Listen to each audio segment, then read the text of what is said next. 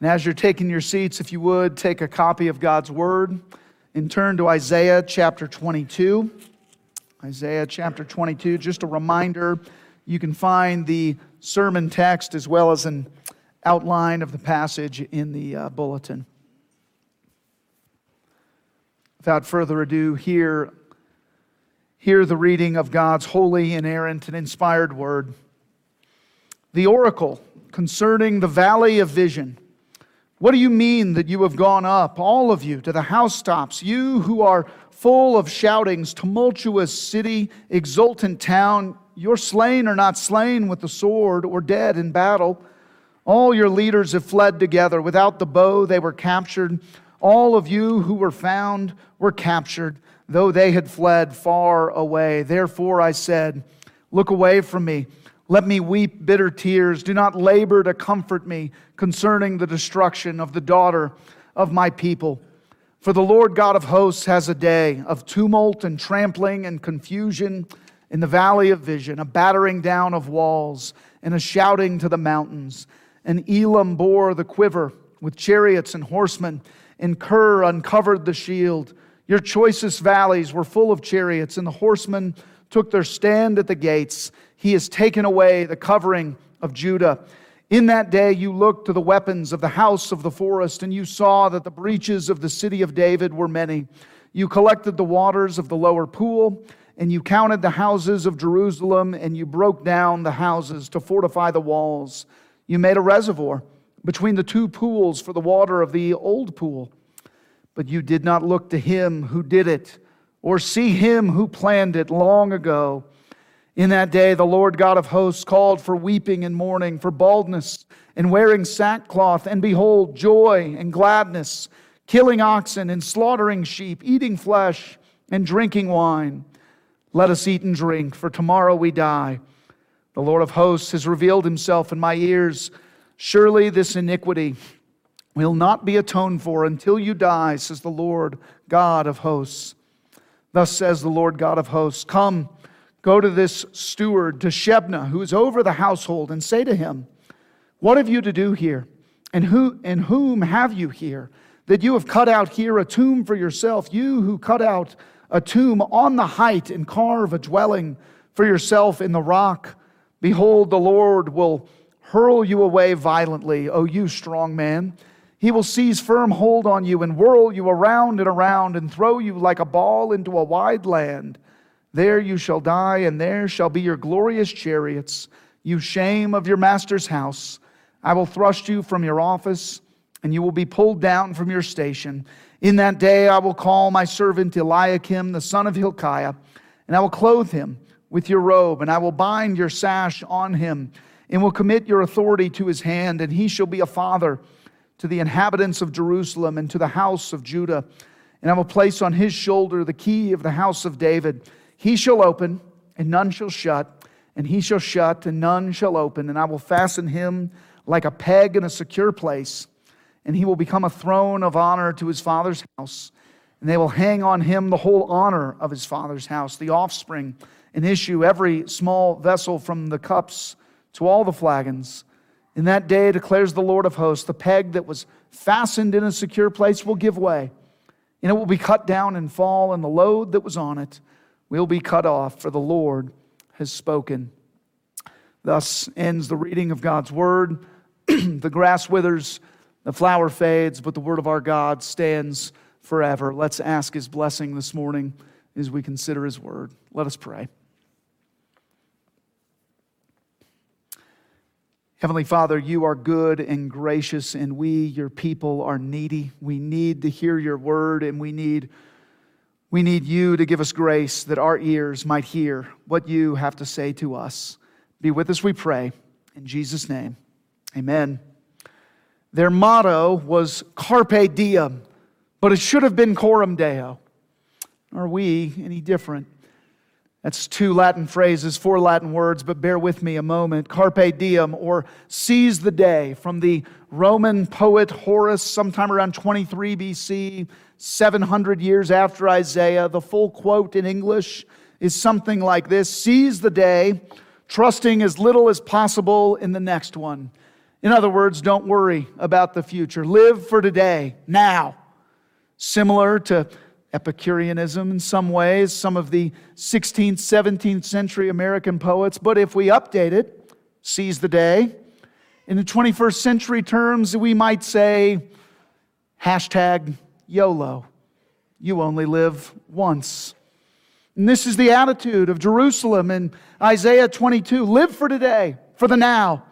Seek pleasure, avoid pain. Is that the best philosophy?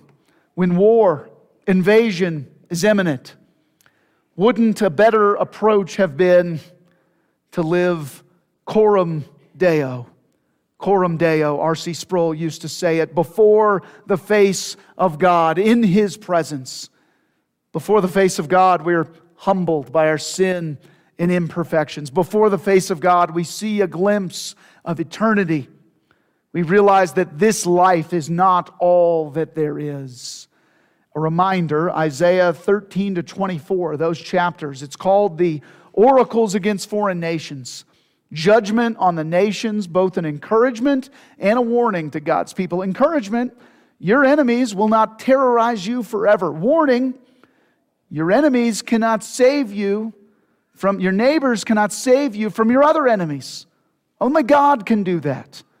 They must trust in God alone to deliver them. But by the way, did you notice this oracle is not about a foreign nation? It's about the city of David, verse 9. It's about Jerusalem and her downfall.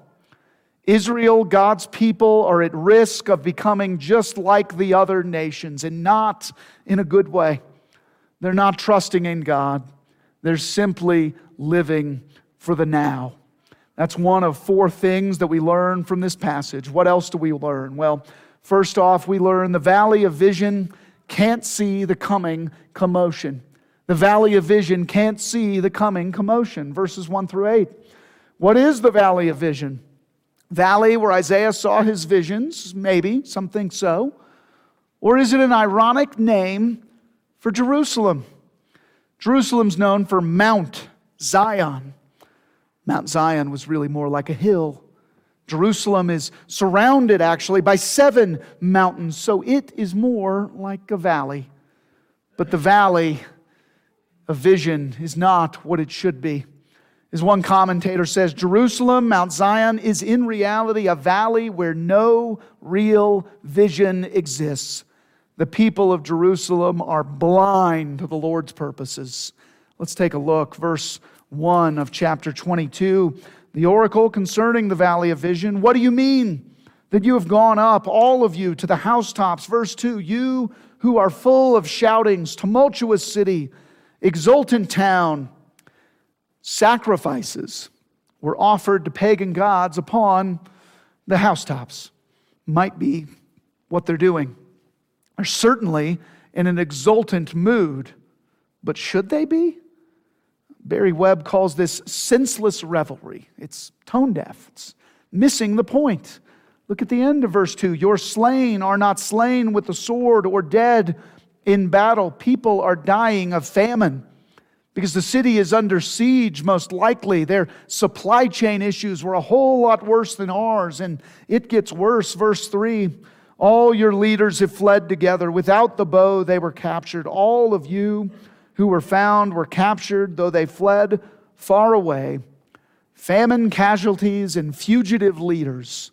It's the way Derek Kidner sums up those two verses. And therefore, Isaiah weeps in verse 4. Why? Because verse 5, for the Lord God of hosts has a day of tumult and trampling and confusion in the valley of vision, a battering down of walls and a shouting to the mountains. Now, what is Isaiah seeing? The present or the future?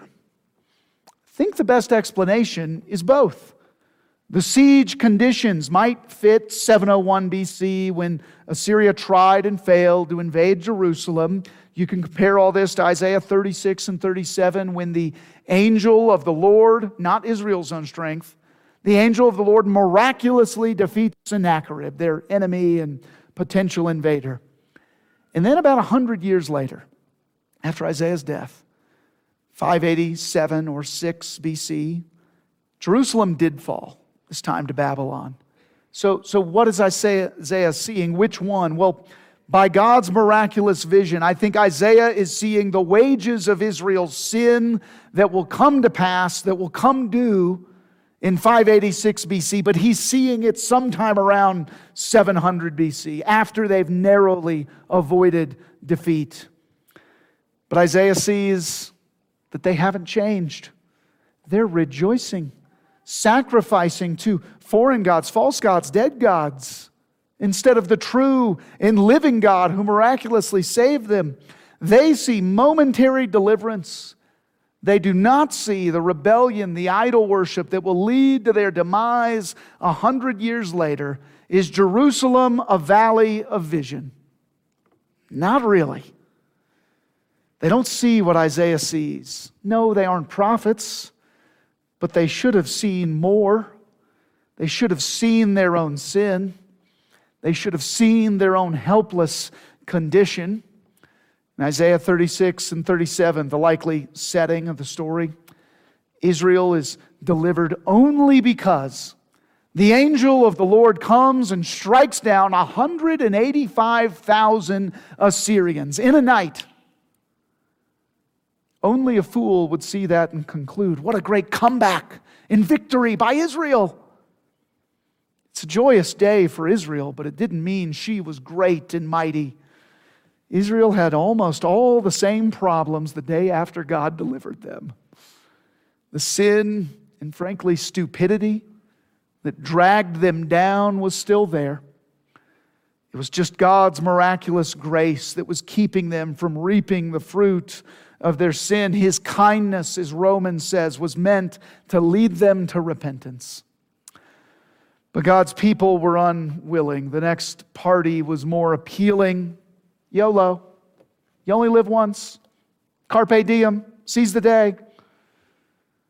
But why not seize the day by seeing God's greater purpose for today and tomorrow and eternity?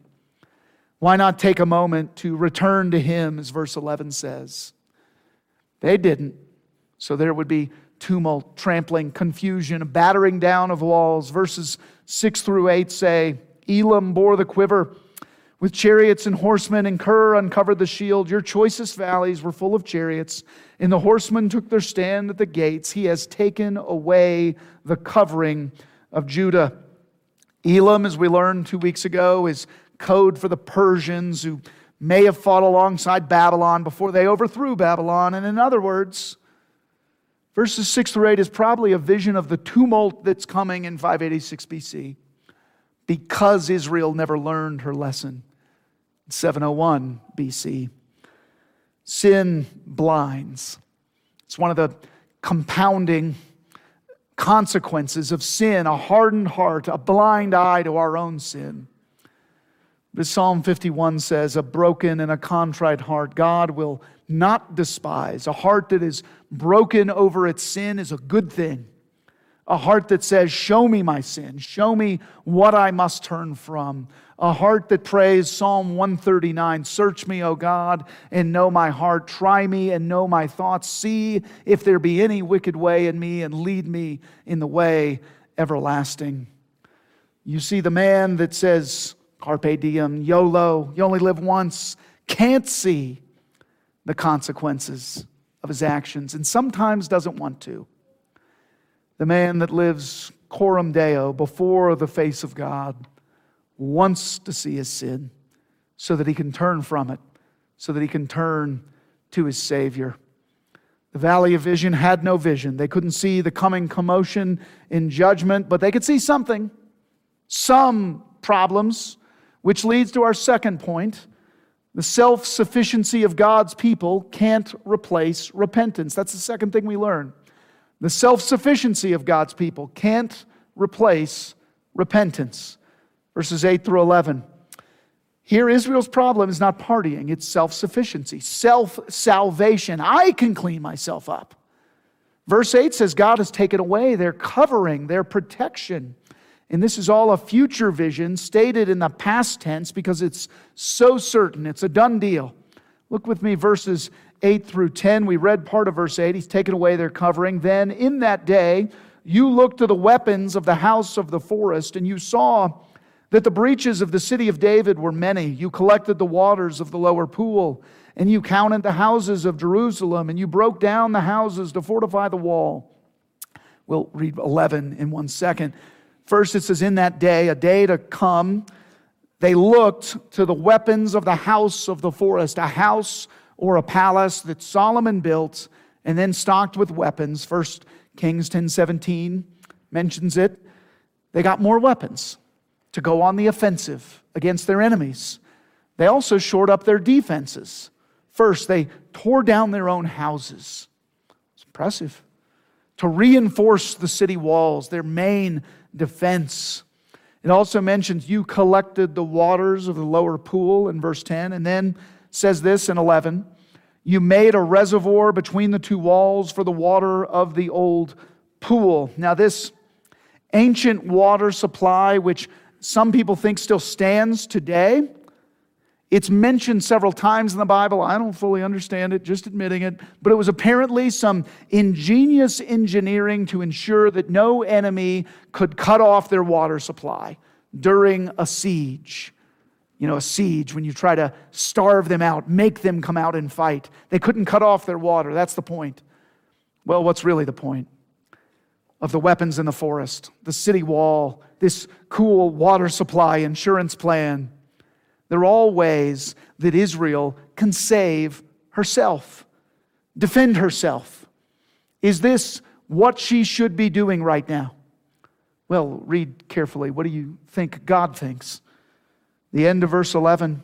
Well, let's read the whole thing. You made a reservoir, after all the other stuff they did. You made a reservoir between the two pools, two walls for the water of the old pool, but you did not look to him who did it, or see him who planned it long ago.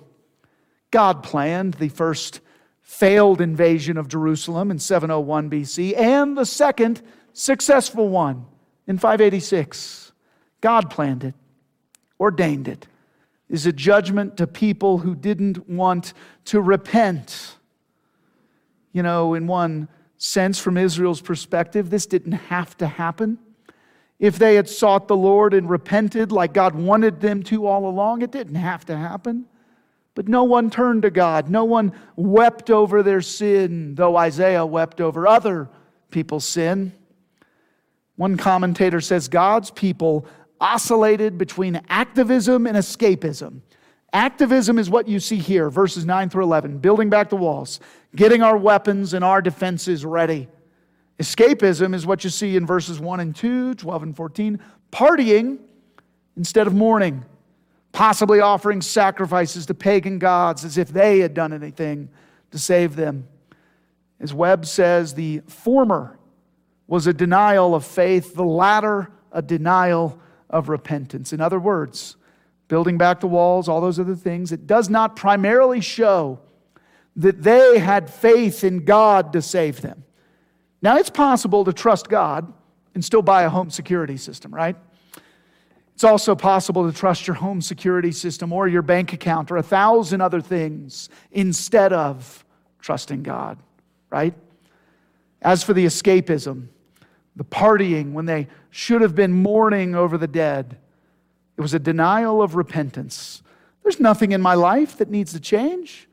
All I know is something good happened, so I'm going to party. I don't care if I was this close to death. No, I don't care if God is trying to send me a wake-up call. I'm living for the now, and you can only live once. Some people are trusting in this or that, something besides God, to deliver them from the scary things of life. And some people are ignoring the scary reality and seeking pleasure now. But what no one did, Barry Webb says, was look to the Lord in repentance and faith. But you did not look to him who did it, or see him who planned it long ago. Self-sufficiency can't replace repentance. You know, maybe Israel's problem was not the following: not enough swords, not enough walls, not enough food and water. Maybe that wasn't their problem. Maybe their problem was not enough repentance. not enough turning from sin, not enough turning to and trusting in their God. Maybe all God wanted from them was repentance. Be merciful to me, O God, a sinner. Be merciful to me. Help me see my sin, my addiction to it. Help me turn from it every day by the power of your Spirit. Let your grace, like a fetter, like a chain, bind my wandering heart to thee. Prone to wander, Lord, I feel it. Prone to leave the God I love. Prone to trust my own efforts. Prone to trust other sources of pleasure to fix what's wrong with me or others. Prone to leave the God I love. Maybe you feel so lost this morning, so restless that you can't sit still. You just have to fix something. Something that's wrong with you, something that's wrong with someone else. Maybe you don't even know. You have to do something. You have to fix something. A lot of us here are like that. I like to say we are a church full of engineers and people who think like engineers. We are a Home Depot kind of people. It's how doers get things done. We're doers. Doers have a hard time letting someone else help. Even if someone else is the only one who can help. Maybe God wants you to let Him fix you, to fix the walls that He has torn down. Because, as I've said many times in the words of Stephen Chadwick, it is a wonder what God can do with a broken heart when He gets all the pieces. Let Him have all the pieces, my friends. Nothing can replace repentance, not self-sufficiency, not anything. That leads to our third lesson this morning. What do we learn? We learn, thirdly, the senseless revelry of God's people can't see beyond the now. The senseless revelry of God's people can't see beyond the now. Verses 12 to 14. Senseless revelry is a line from Webb about verses 1 and 2. It fits here too. Now let's review. God's people have likely survived one invasion, famine casualties, fugitive leaders resulted.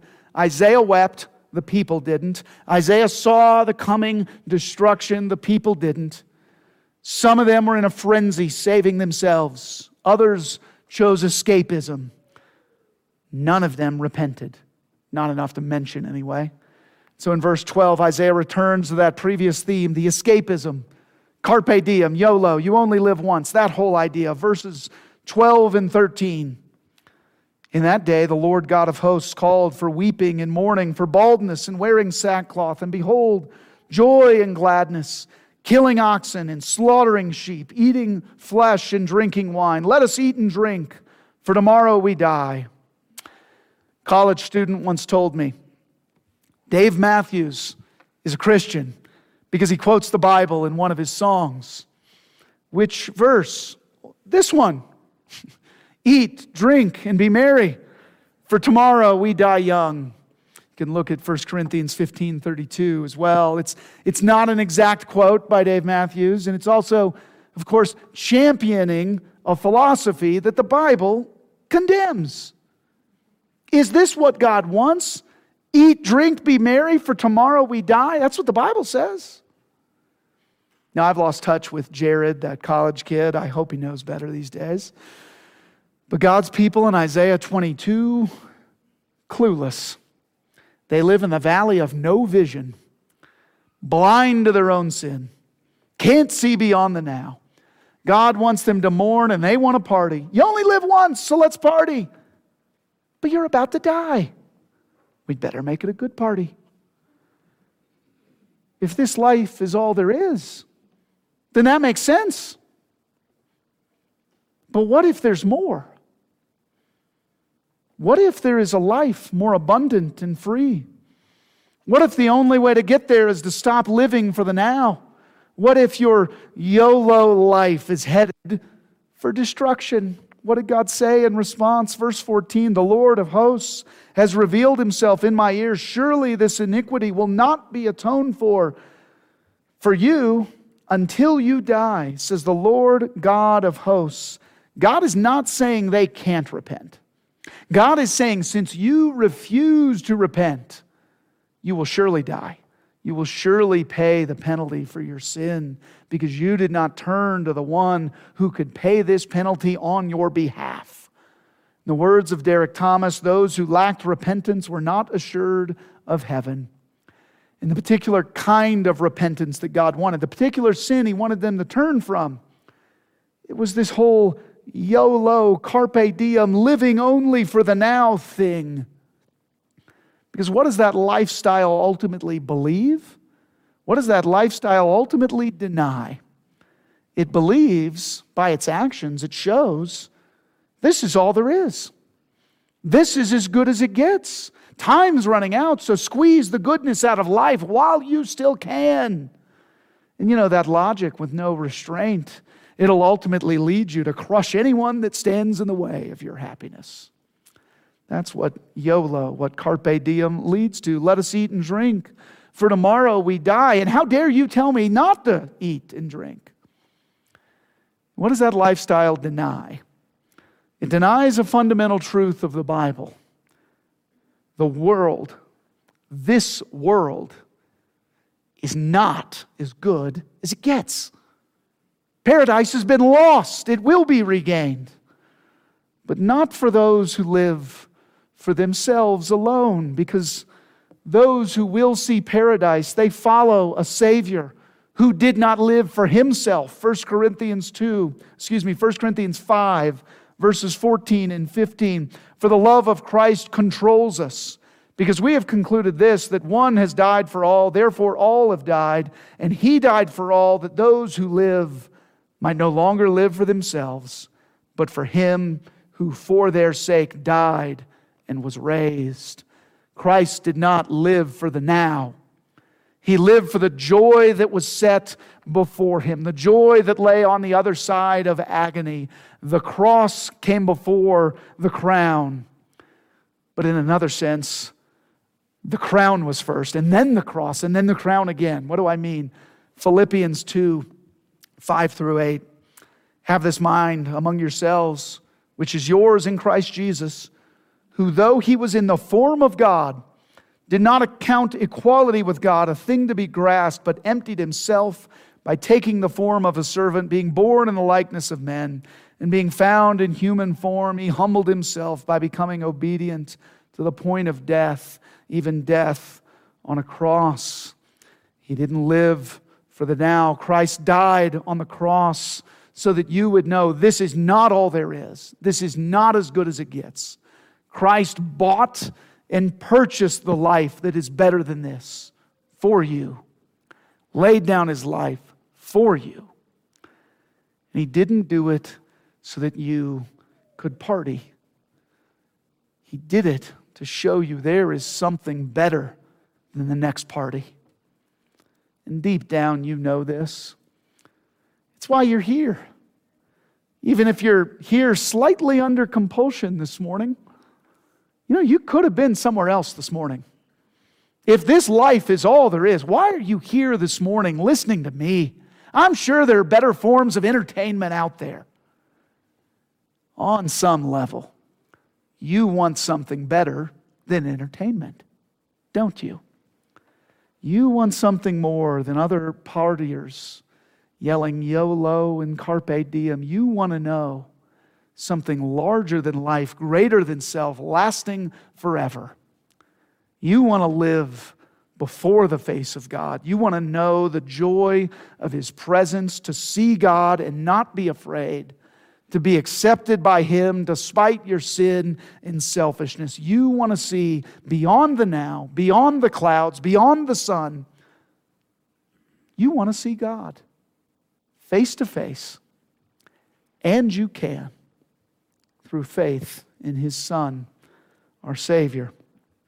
That leads to our last point. Yeah, maybe I should have stopped there, but I got one more. It's a short one.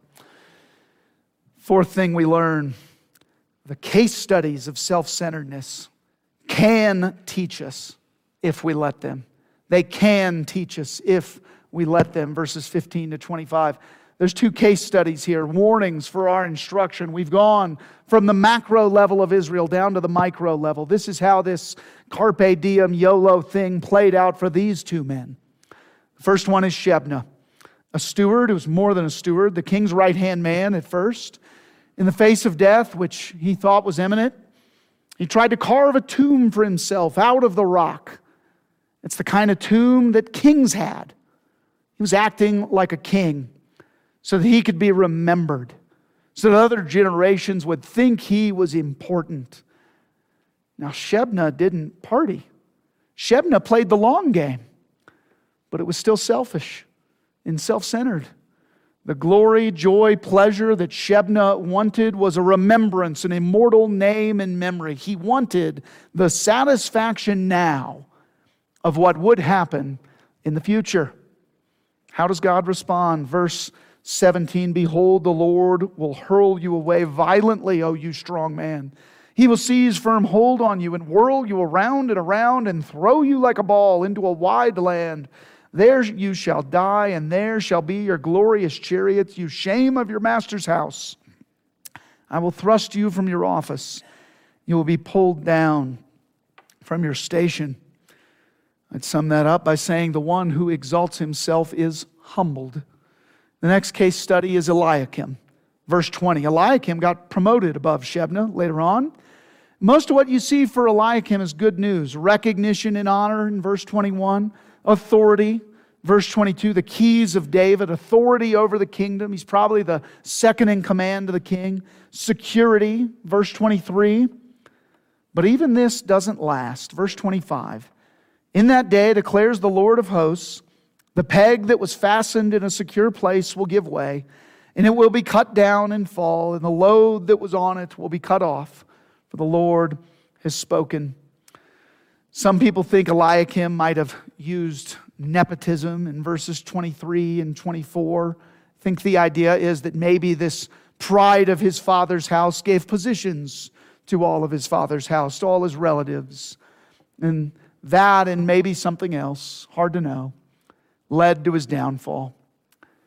Shebna wanted a king's remembrance. And maybe Eliakim got drunk on the king's power as one of the king's right-hand men. Both of them were living for today in different ways. But there's something much better than the best that today has to offer. Do you want security from trouble? Then take refuge in the God who suffered for your sins. Do you want joy, bigger, better joy than you've ever tasted? At the Lord's right hand are pleasures forevermore. Do you want your name to be remembered? Isaiah 43:1, "Fear not, for I have redeemed you. I have called you by name. You are mine." Do you want to fix the brokenness in and around you? The power to do that. Is that what you want? Then why not turn to your Creator and Maker? Isaiah 43:1, what I just read, it starts out like this. "But now, thus says the Lord, He who created you, O Jacob, He who formed you, O Israel." But Matt, you only live once. Do you? Revelation 20, verses 5 and 6 talks about the resurrection of believers, and it uses this curious phrase, "Over such the second death has no power." Second death, which implies a first death and a second life, a life to come, a life more abundant and free. You only live once? Maybe in some sense. The Bible certainly doesn't teach reincarnation. Instead, it teaches this. If you trust in Christ, you can live forever. Let's pray. God, you are good and you are gracious, and we love you. Father, we pray that you would take our imperfect love and you would, by the power of your Spirit, allow it to grow. Allow us to be more grateful. Allow us to appreciate all that we have in Christ Jesus our Savior. May we know Him in the power of His resurrection. May we count our many blessings. May we name them one by one. And may the result be a grateful people who bring joy to those around them, who bring honor and glory to your name. We pray in your Son's name. Amen.